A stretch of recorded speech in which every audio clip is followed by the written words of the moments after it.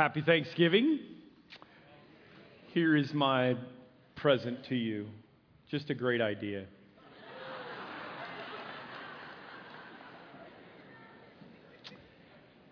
I want to start by telling you a little bit about what we're going to do for the tornado victims. I was in Kansas City preaching at a missions conference last Sunday when all this was going on. I was following it, and then I kind of drove back through and could see some of the things that had happened during this storm. I know that you're concerned about it. I'm concerned about it. I mean, I grew up in Oklahoma, so I get this tornado stuff, and I just want you to know that we're going to do something about it as well. I'm going to put a slide up that'll give you the information on how you can go and help.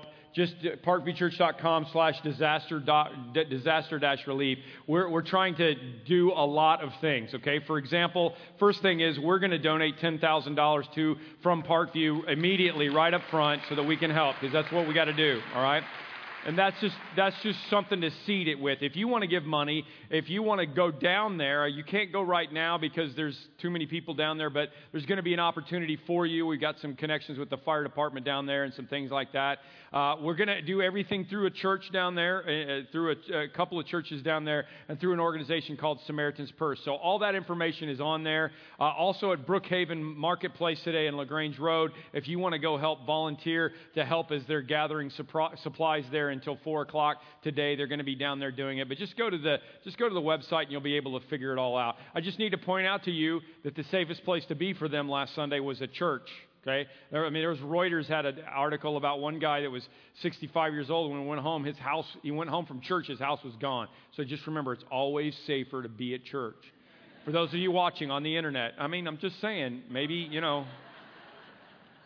Next week, we're going to do the last part of Impossible is Nothing. I'm going to be here, but I've invited someone to speak that as soon as I heard him this summer, I booked him instantly, and this was a weekend that was going to work out. Naeem Fazal is a person who grew up in Kuwait as a Muslim, and he left Kuwait as a small child during the Gulf War, and he has become a believer. He's a pastor down in South Carolina. He's a very funny guy, very fun communicator, and a former Muslim that had a supernatural encounter with Jesus that you are going to want to hear about. Here's a little video testimony of Naeem. I spent 18 years of my life on this rug. I remember hours, countless prayers, praying, hoping that God was listening, that God cared, and that He would answer my prayers. I knew that this mat represented how I would forever relate to the God up there. I called Him Allah at that point. And I remember thinking, man, if it's up to me, if I'm going to ever get to heaven, I would have to prove that I would be worthy of heaven. And then one night, I met Jesus. I remember Him standing there and forever changing my perception of who God was, who I would be, and how my life would play out. It changed everything about me. As a lead pastor, I get to speak to my church weekly, but I've also had the opportunity to speak at different conferences and college campuses and other churches throughout this great nation. But what I've realized is that there is an overwhelming fear and uncertainty when it comes to Islam. Everybody, it seems like, especially Christians, are worried about the future of Islam. What is the future of Islam? Well, I believe that the future of Islam is directly connected to the future of Christianity. I believe that it depends on us. As Christians, if we are passionately to believe Jesus' teachings and realize that God supernaturally moves on the behalf of humanity, I believe if we do that, we have nothing to fear. So be here next weekend. All 5 services he'll be preaching. Bring your family, the friends that are in for Thanksgiving. I'd love to meet them too, but that's going to be phenomenal. Here's what I'm going to do today. I have some photos called Photos of Irony, and as somebody sent me these photos of irony, I thought, this is the problem that most people think about the church. They don't think the church is relevant to the needs of the world anymore, all right? Let me just show you what I mean, okay? For example, the Always Open that's closed, right? Or how about the airline aviation school, learn to fly here, and there's a dead plane in the tree, right? Or Titanic cleaners that, is sinking. Weight Watchers over Baskin Robbins. That's the photo of irony. Or the bridge where they don't want you to jump off and commit suicide, but the phone is out of order, right? Childhood obesity. Let's fight childhood obesity over the McDonald's sign, which is probably the number one problem of it, right? Or Pacific Bell. If you don't have a phone service, give us a call and we'll get you hooked up. How do I do that? This is the one that I thought, we got to camp out on this one, because this is what the church feels. This is what the people of the world sometimes feel about the church, that we're the rusty old Rust-Oleum can, that if at any point in history we were ever relevant to society, we are no longer there. That's what the world would say. And in just about every case, they would be absolutely wrong, because over the centuries, the church has been at the forefront of the issues that have gone on in our world. The church has been the one that's made most of the difference of the scientific experiments, the medical things, the healing people, taking care of poverty, which is my topic today. The church has been a part of that, and the church still is. And it's because of this phrase that we believe that nothing is impossible with God. So Derek did a great job last week, didn't he, talking about hopelessness is nothing? Loved it. Phenomenal. And Naeem is going to talk about Satan is nothing. We believe that nothing is impossible with God. So we have tried very hard as the church to do something about suffering, to do something about poverty, to do something about the horrible things that go on in our world. And part of that is because we understand why the world is messed up. I mean, if you remember, I talked about this in suffering a few weeks ago and also last Christmas Eve. We started off in the Garden of Eden. Everything was perfect. And then sin came into the world, which humans let into the world. And so we were taken away from the tree of life. And there's no longer any access to the tree of life. And that's why we have death and poverty and disease. This is the beginning of those things. So Christians have always known that we were supposed to do something about it. In Luke chapter 9, Jesus sent his disciples out, it says, to preach the kingdom of God and to heal the sick. It was a twofold approach, to do two things, to heal the sick and to preach the kingdom of God. I call this bringing heaven to earth and taking earth to heaven. It's a two-pronged approach of what we're always supposed to do, bringing heaven to earth and taking earth back to heaven. I believe in it so strongly, I have it tattooed on my arm. Okay? This is a picture of it right after I got the tattoo, so that you can understand, if you're a kid who thinks someday I'm going to do this, you can see how red my arm is. It does hurt. Okay? I just want to tell you that. We're supposed to preach the kingdom and tell the good news of the great joy that will be to all people. Today in the city of David, a Savior is born. And we're supposed to heal the sick. Jesus said, when you pray, your will be done on earth as it is in heaven. And he gave us many commands to go out and to make sure that heaven comes to earth. We were always a people that was supposed to be about bringing heaven to earth. Abraham was starting a race of people that were supposed to be a blessing to the rest of the world. Joseph was taken to Egypt so that he could help save the world. Moses is given the law. And in the Old Testament law, there's so many provisions for us to take care of the foreigner and the widows and the orphans and the people who were too poor. We were supposed to take care of them. And then Jesus came along. And the people said, Jesus, you're going to start this revolution, right? And they thought he was going to take over and the Messiah was going to be a powerful Messiah. But he didn't start a revolution of power. He started a revolution of love. And it was a powerful revolution of love. And it was countercultural from what anybody thought. And Jesus said things like, love your neighbor as yourself and pray for your enemy and turn the other cheek. He also gave us some very strong instruction about taking care of poverty. All the nations, he said in Matthew 25, will be gathered together, and God is going to separate the people from one another as a shepherd separates the sheep from the goats. And he will put the sheep on his right and the goats on his left. And the king will say to those on his right, come, you who are blessed by my Father, take your inheritance, the kingdom prepared for you since the creation of the world. For I was hungry, and you gave me something to eat. I was thirsty, and you gave me something to drink. I was a stranger, and you invited me in. I needed clothes, and you clothed me. I was sick, and you looked after me. I was in prison, and you visited me. It seems like when you consider all the issues of the world, like world hunger and poverty and the things that are going on, it seems like Jesus wanted us to do something about it, doesn't it?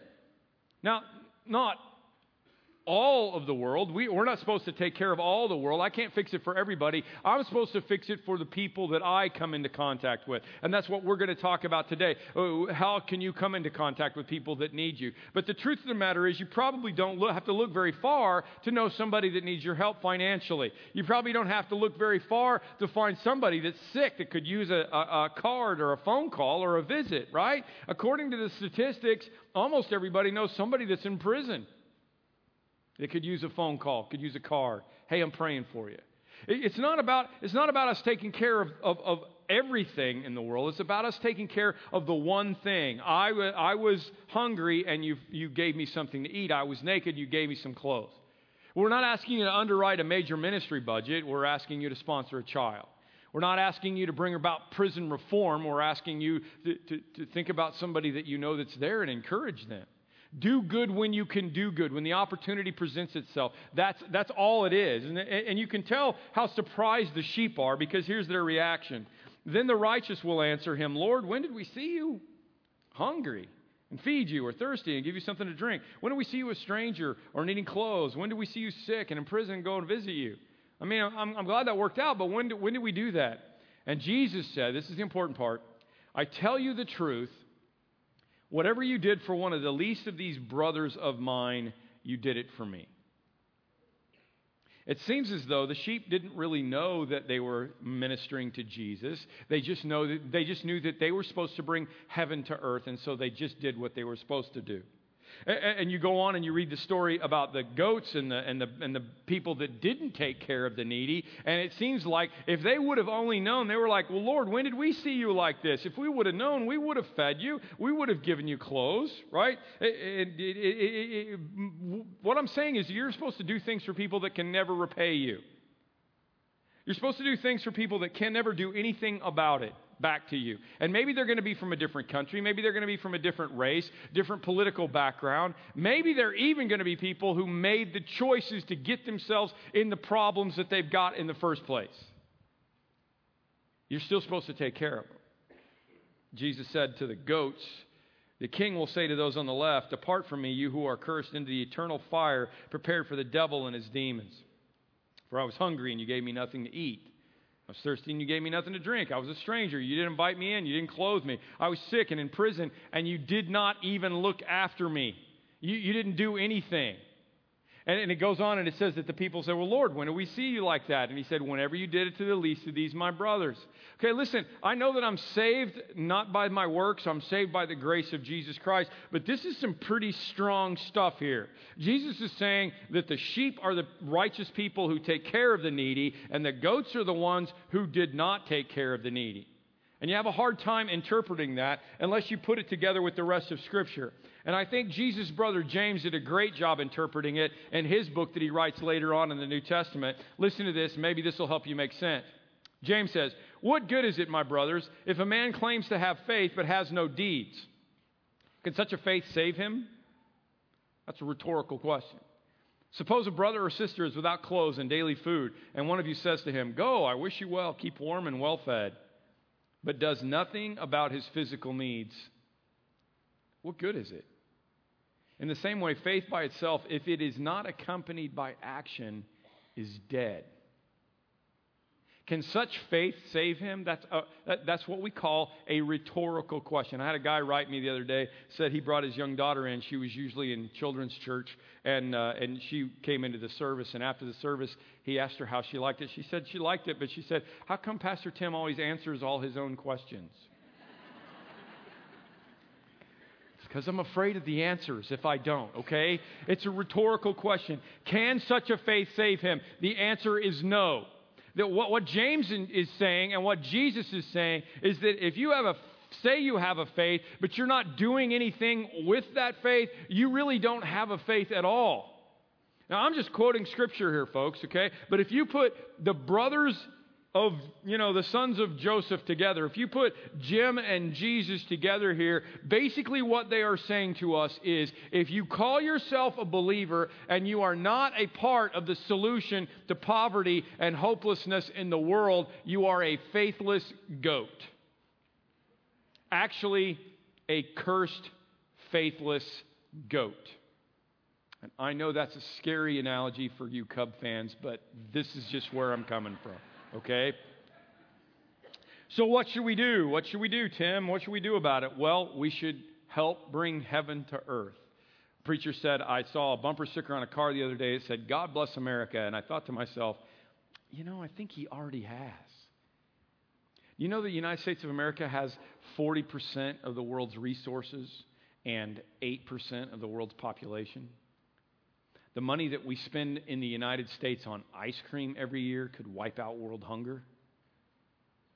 Americans spend more, check this, on garbage bags to throw our junk away than 90 of the world's 210 countries in the world spend on everything. This is the best illustration I can give you. What's wrong with this picture? Right? That's my whole sermon right there. I really don't need anything else.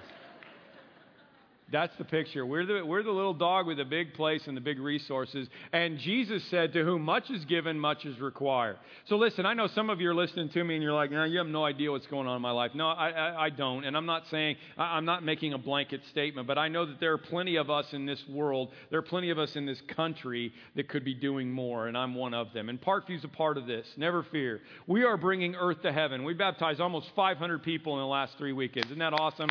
Congratulations to those of you that are doing it. It's phenomenal. But we're also involved in healing and bringing heaven to earth. We believe in that. So we're helping the food pantries, and we're helping with the tornado victims in the Philippines, and building schools in Africa, and child sponsorships, and building a safe house. Some great stuff going on that. All of those things are happening.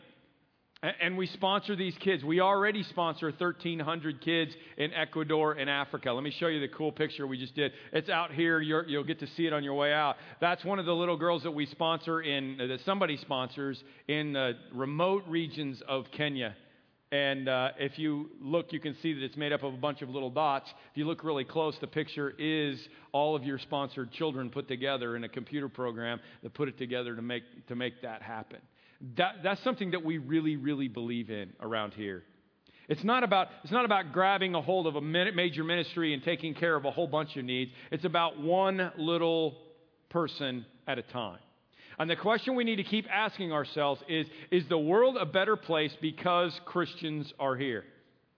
Let me answer that by telling you of a place in this world where 20% of the babies die before their 5th birthday.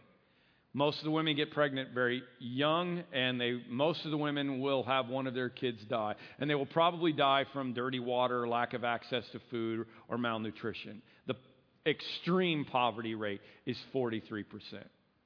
And you might say, well, where is that place? Is that Haiti? Is that Africa? No, it's the United States of America 200 years ago. Some of you are like, oh, this Obamacare thing, it might be next year. Don't get off, okay? Just stay with me. 200 years ago, that was what the United States of America looked like.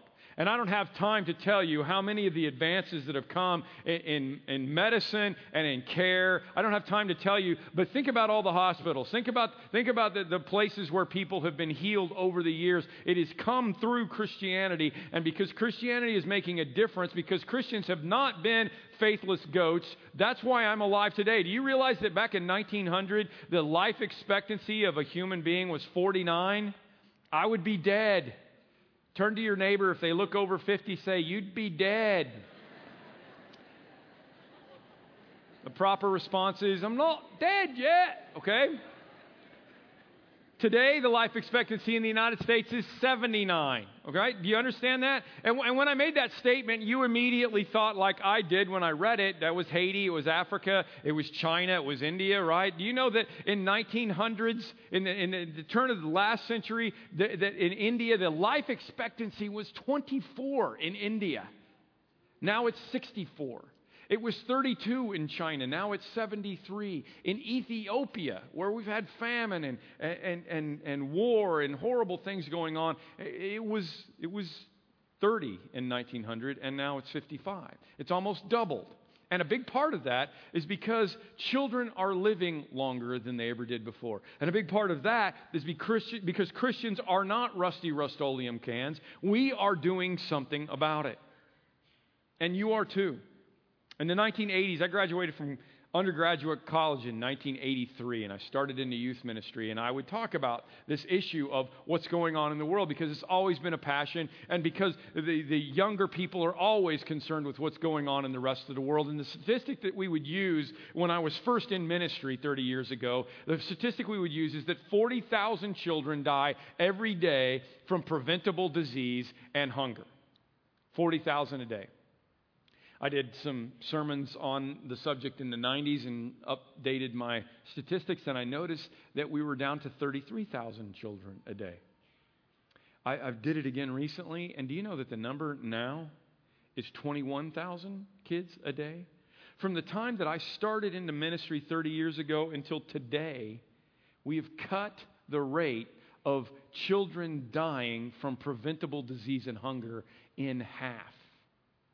Do you not start to wonder if maybe the next generation, maybe my kids' generation, you young people's generation, could actually be the generation that sees an end to global extreme poverty and hunger and children dying? I believe we're going to see it happen.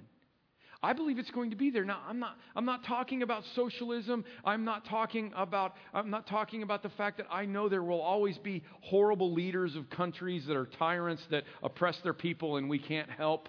You know, there's always going to be people that make individual choices. There will always be poverty for different reasons, but I'm talking about extreme economic poverty and children dying every day. We are winning the war. I have been to the remote reaches of Ecuador, where the Indian population lives there. And I went with the president of Compassion International, Wes Stafford, and we looked up at the wall of this little school that Compassion helped build, and we were able to see the list of the sponsored kids and their sponsors.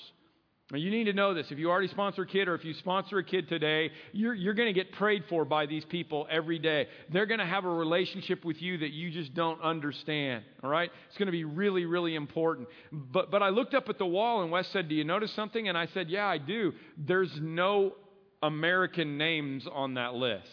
Because I don't know about you, but I just kind of feel like it's the Americans that are taking care of the rest of the world, right? It's us white people here in America. You know, we're going to go over there and take care of the poor people that are, you know, the Indians or the, you know, whoever else they are. That's kind of the attitude that you have, right? It was all Korean names. He said, "Do you know what's ironic about that?" I did immediately. Because Compassion International started in the 50s as an organization to help the South Koreans. That was where they got their start. And now the South Koreans are sponsoring the Ecuadorians. And someday the Ecuadorians are going to be sponsoring, possibly they're working on getting into North Korea to sponsor. Wouldn't that be ironic if Americans helped Koreans who helped the Ecuadorians who helped the North Koreans who helped the whoever who helped the other? That's how it's supposed to happen. And it's happened because the church and because the believers have gotten together and said, we're going to bring heaven to earth. Do you realize that just since 1990, 600 million people worldwide have gained access to safe drinking water? Because safe drinking water is one of the biggest problems, one of the biggest killers of kids, and it's the number one killer of kids in the world. Do you realize that even though malaria still kills 1 million children a year, that in the last 6 years, 22 countries have cut their malaria rates in half? Largely because organizations that are full of Christians are going over and giving them nets to keep the mosquitoes out. Malnutrition, look at what's happened since 1970. In 1970, it was 36%. Now it's 16%. How about poverty in general? Is poverty hopeless? Is poverty impossible? No, it's not. Since 1981, extreme economic poverty, according to the World Bank, was at 52% of the world's population. Extreme economic poverty. According to 2010 data, we're still talking recession time. According to 2010 data, it's down to 19%. Extreme poverty has gone from 52% to 19%. Do you understand what I'm talking about? I believe that we're a part of a generation that could actually help bring heaven to earth. Wherever it is, whenever it is, I believe that we're a part of it. And as I've told you, I've seen this happen in Rwanda. I went to Rwanda with Rick Warren and the Saddleback team, and I was blown away. We were blown away by what went on over there, because 19 years ago, half the country was displaced. 1/10 of the country was massacred by their brothers and sisters in their own country in 1994. And we go over there to visit, and it's like, this place is unbelievable. It was so much better than the other countries that I've seen in Africa or anywhere else. How could that happen? Well, I took a video of how it happened. I did this video for a church leadership thing while Rick Warren is dedicating this hospital in the background. Just watch. It'll explain.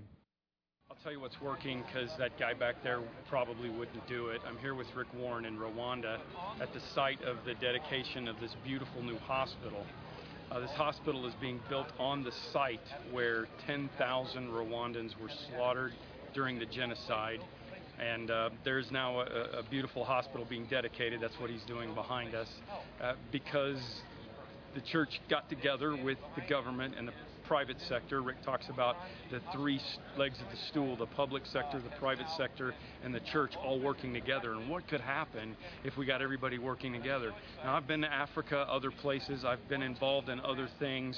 But what usually happens is we take care of, like, the kids here, or we take care of building churches here, or we take care of a hospital here. What's going on in Rwanda, because of the peace plan, and thankfully because the president of Rwanda wanted it, is that all three are working together. And I got to tell you, this has been an unbelievable trip to look at what happens when the three legs of the stool can all work together. This country, I mean, I didn't see it before, but it is so far and beyond every other African place that I've been, because the church is working together as a church. It's in unity together. We have the bishops from the Anglican Church, we have the Catholics, we have Seventh-day Adventists, we have everybody working together here, and they're working with government, and they're working with private sector.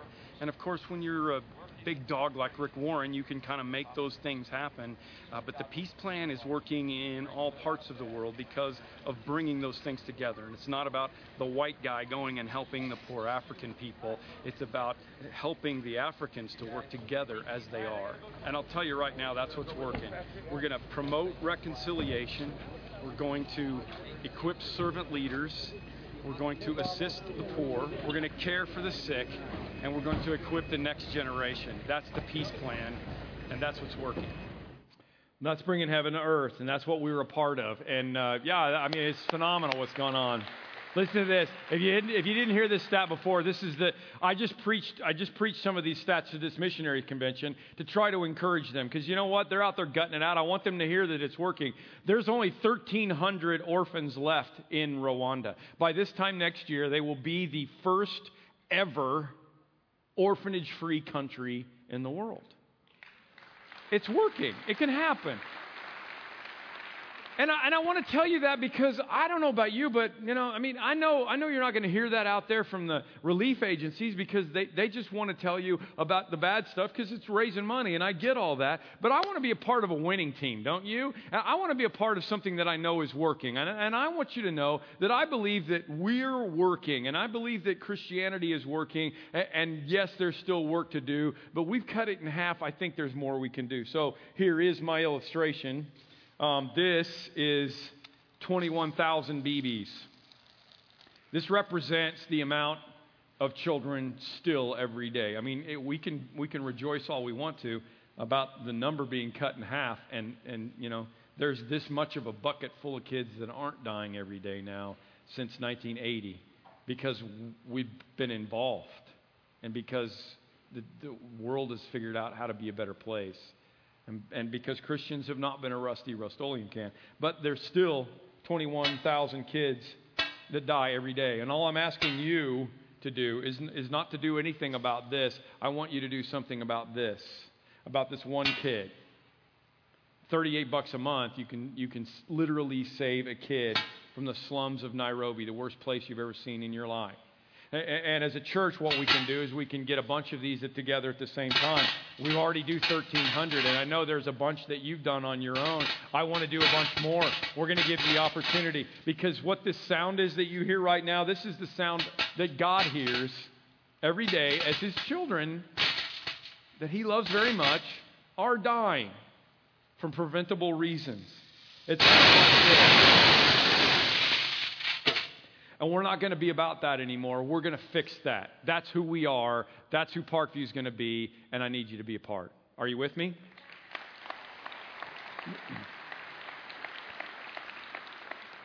In your bulletin, there's a little info about this child sponsorship thing. It's so simple. Listen, I wanted to do this, and on the back is some Christmas stuff we're doing next week. Just so you know, I mean, there's a lot of opportunities. We're going to bring heaven to earth. That's what we're going to do. Jesus told us to. But I want you to understand that it's that simple, $38 a month. And I wanted to do this before we got into Thanksgiving and Christmas, before Black Friday, and you go out and blow all your money, at Best Buy. I wanted to do this before so that you could have the opportunity to start thinking through what really is important in the world. I mean, can you imagine, do I need a new TV this year, or, could I take care of one kid? I mean, really, literally. What is it that God is calling me to do? And the information is here, and there's a slide. Let me just show you. This is what the website looks like. And you could go, if you just don't want to mess with the crowd out there, go to cmfi.org and click on sponsor. We're going to send out an all-church email this week so that you got it again. It'll be on Facebook. Or you can go out right now. We've got everything set up. We've got some pictures on the wall. And even more importantly, we've got computers already set up. And here's the fun thing about the computers. If you have maybe your loved one passed away. Maybe your dad died and his birthday was whatever day. You could go and you could find a kid with that birthday, because we've got kids just about, or maybe it's your birthday, or maybe there's something special. You want to find a kid with a certain name or whatever. You can do all that. And we've got the computer set up for you. You can do all that online. Or you can just look at the wall and just pick a kid and say, that kid looks like my kid. I want to do something about it. And these are kids that are either in the Mathare Valley, the worst place you could possibly imagine in the world, or they're out in Turkana, which is a very, very remote place where it's also a place of extreme poverty. When we started doing this in 2006, there were 300 kids in 2 schools. Now there are almost 11,000 kids that are sponsored in 16 schools throughout the slums. You can literally see from one of these schools that they've built to another one that's over in that region over there, to another one that's over in that region, and they're going in and they're bringing hope.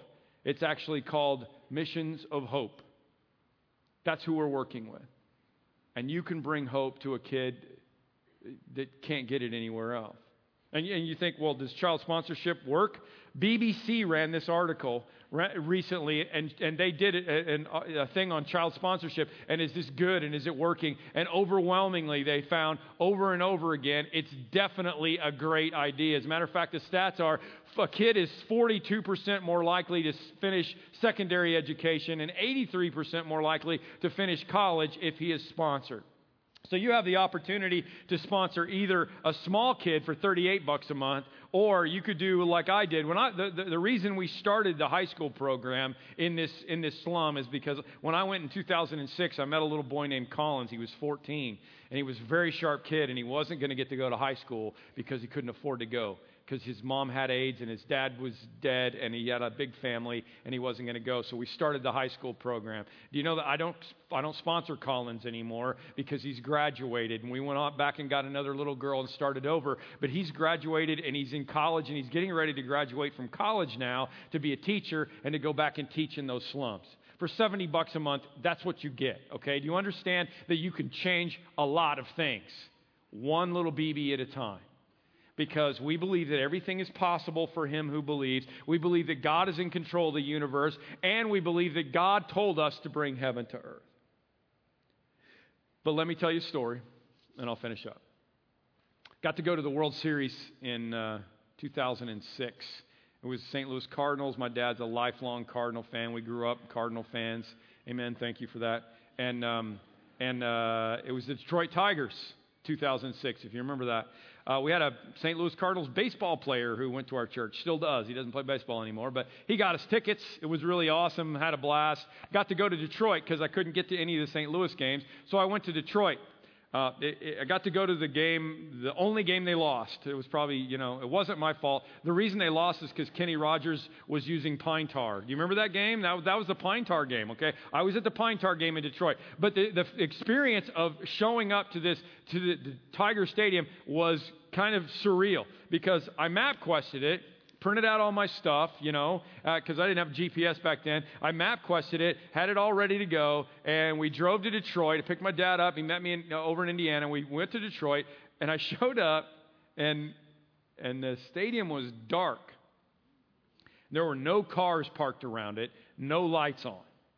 I'm not the brightest guy in the universe, but I quickly ascertained that either it was the wrong time or this was the wrong place. And sure enough, it was the wrong place because it was old Tiger Stadium. In Detroit, they built a new Tiger Stadium, and they didn't tear down the old Tiger Stadium. I don't know what they're doing with it, but they were only about 10 blocks away from each other. It didn't take me long to figure it out, but MapQuest hadn't updated their information. Shock, right? Right? You did that many times. Follow the trail, and I'm in the wrong place. What I want to tell you is that if all we do as Christians is bring heaven to earth, we're going to end up in the wrong stadium. We're going to end up in the wrong place. What I mean by that is that if all we're about is taking care of hunger and malaria and these babies on the earth, then we've failed our mission, because we are supposed to be a people that brings heaven to earth and takes earth to heaven. How tragic would it be for us to find out that the people we built water wells for and schools for and solved malaria for got a better temporary life but never got eternal life? That would be the wrong stadium. And that's the difference between working through the church, which is what we will always do. We're doing it down in Washington, Illinois. We will always work through the church, and we will always work through a Christ-centered organization, because eventually all we really want to have happen is for them to figure out how to get eternal life.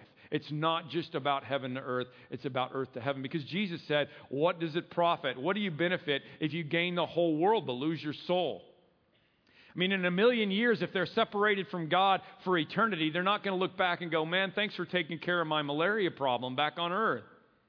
They're going to say, why did you tell me about Jesus? That is ultimately what is going to solve the problems of the world. And you realize that everybody that even Jesus healed, everybody that Jesus raised from the dead, they still died again, right? You don't see Lazarus walking around here anywhere, do you? Don't you think he'd be on 60 Minutes by now? I mean, for crying out loud.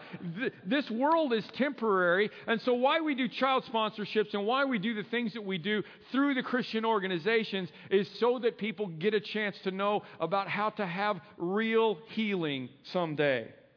Because real healing is not going to come until we get to the other side. When the angel showed me the river of the water of life in the book of Revelation, John said, flowing from the throne of God, then on each side of the river stood the tree of life, bearing 12 crops of fruit and yielding its fruit every month. And the leaves of the tree are for the healing of the nations.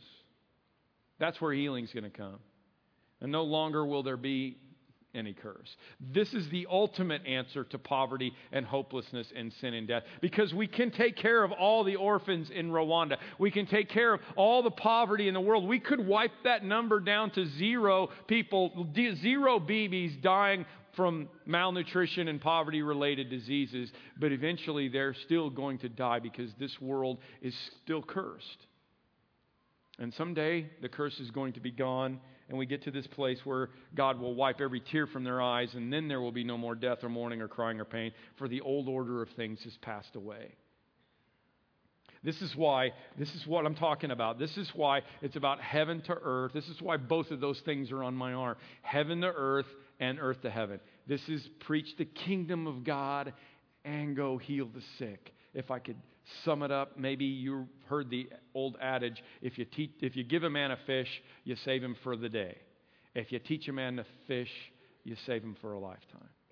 Let me just add, if you bring a man to the great fisher of men, you will save him for eternity. We're going to have communion. It's an opportunity for you to understand exactly what's gone on when it comes to taking care of our sin and how this whole thing worked. Paul wrote it this way: Christ redeemed us from the self-defeating, cursed life. That's where we live, by absorbing it completely into himself. Do you remember the scripture that says, cursed is everyone who hangs on a tree? Well, that's what happened when Jesus was nailed to the cross. He became a curse, and at the same time, he dissolved the curse. And now because of that, the air is cleared, and we are able to receive God's life, His Spirit, by believing. That whoever believes in Him will not perish but have eternal life. He goes on in another letter and says, all the broken and dislocated pieces of the universe. That's what we're talking about, these broken things. They are all, the people, the things, the animals, the atoms, they all get properly fixed and fit together in vibrant harmony someday because of His death and His blood that was poured out on the cross.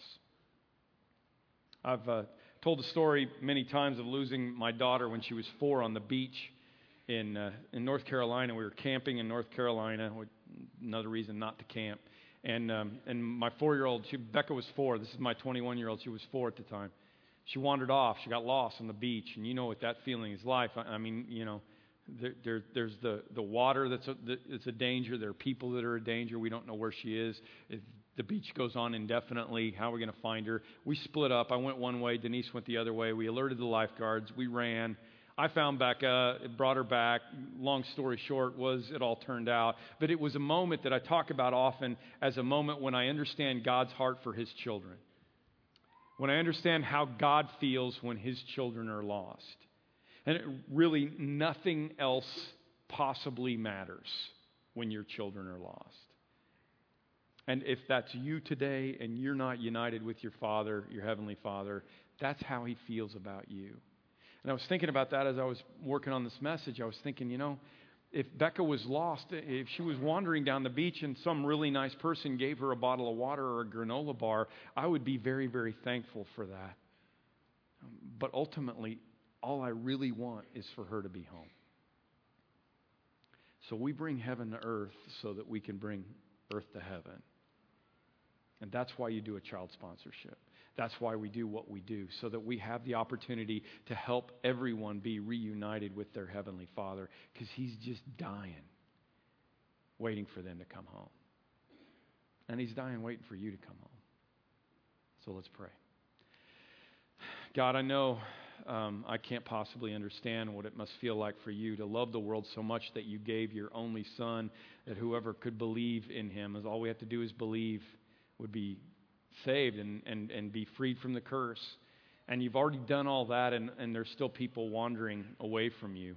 Lord, let this message be a message that spurs us on as a church to be about the value of bringing heaven to earth, because we know that's what you've asked us to be. Your will be done on earth as it is in heaven. So we will help to be a part of that. But let us not forget that it ultimately has to be about bringing earth back to heaven. And that we've got to do whatever we can to make sure that people know about you.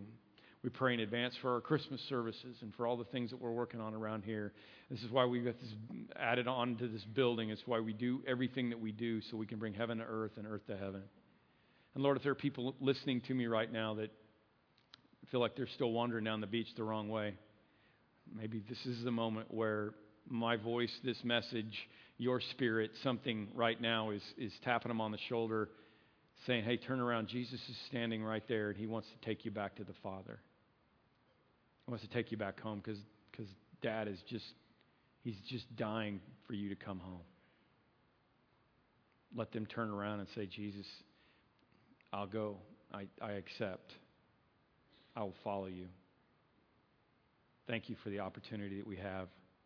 Thank you for the blessings that we have. We know to whom much is given, much is required. And we acknowledge that it came from you. And right now, we just thank you for the opportunity that we have to commune with you. Be with us. In Jesus' name.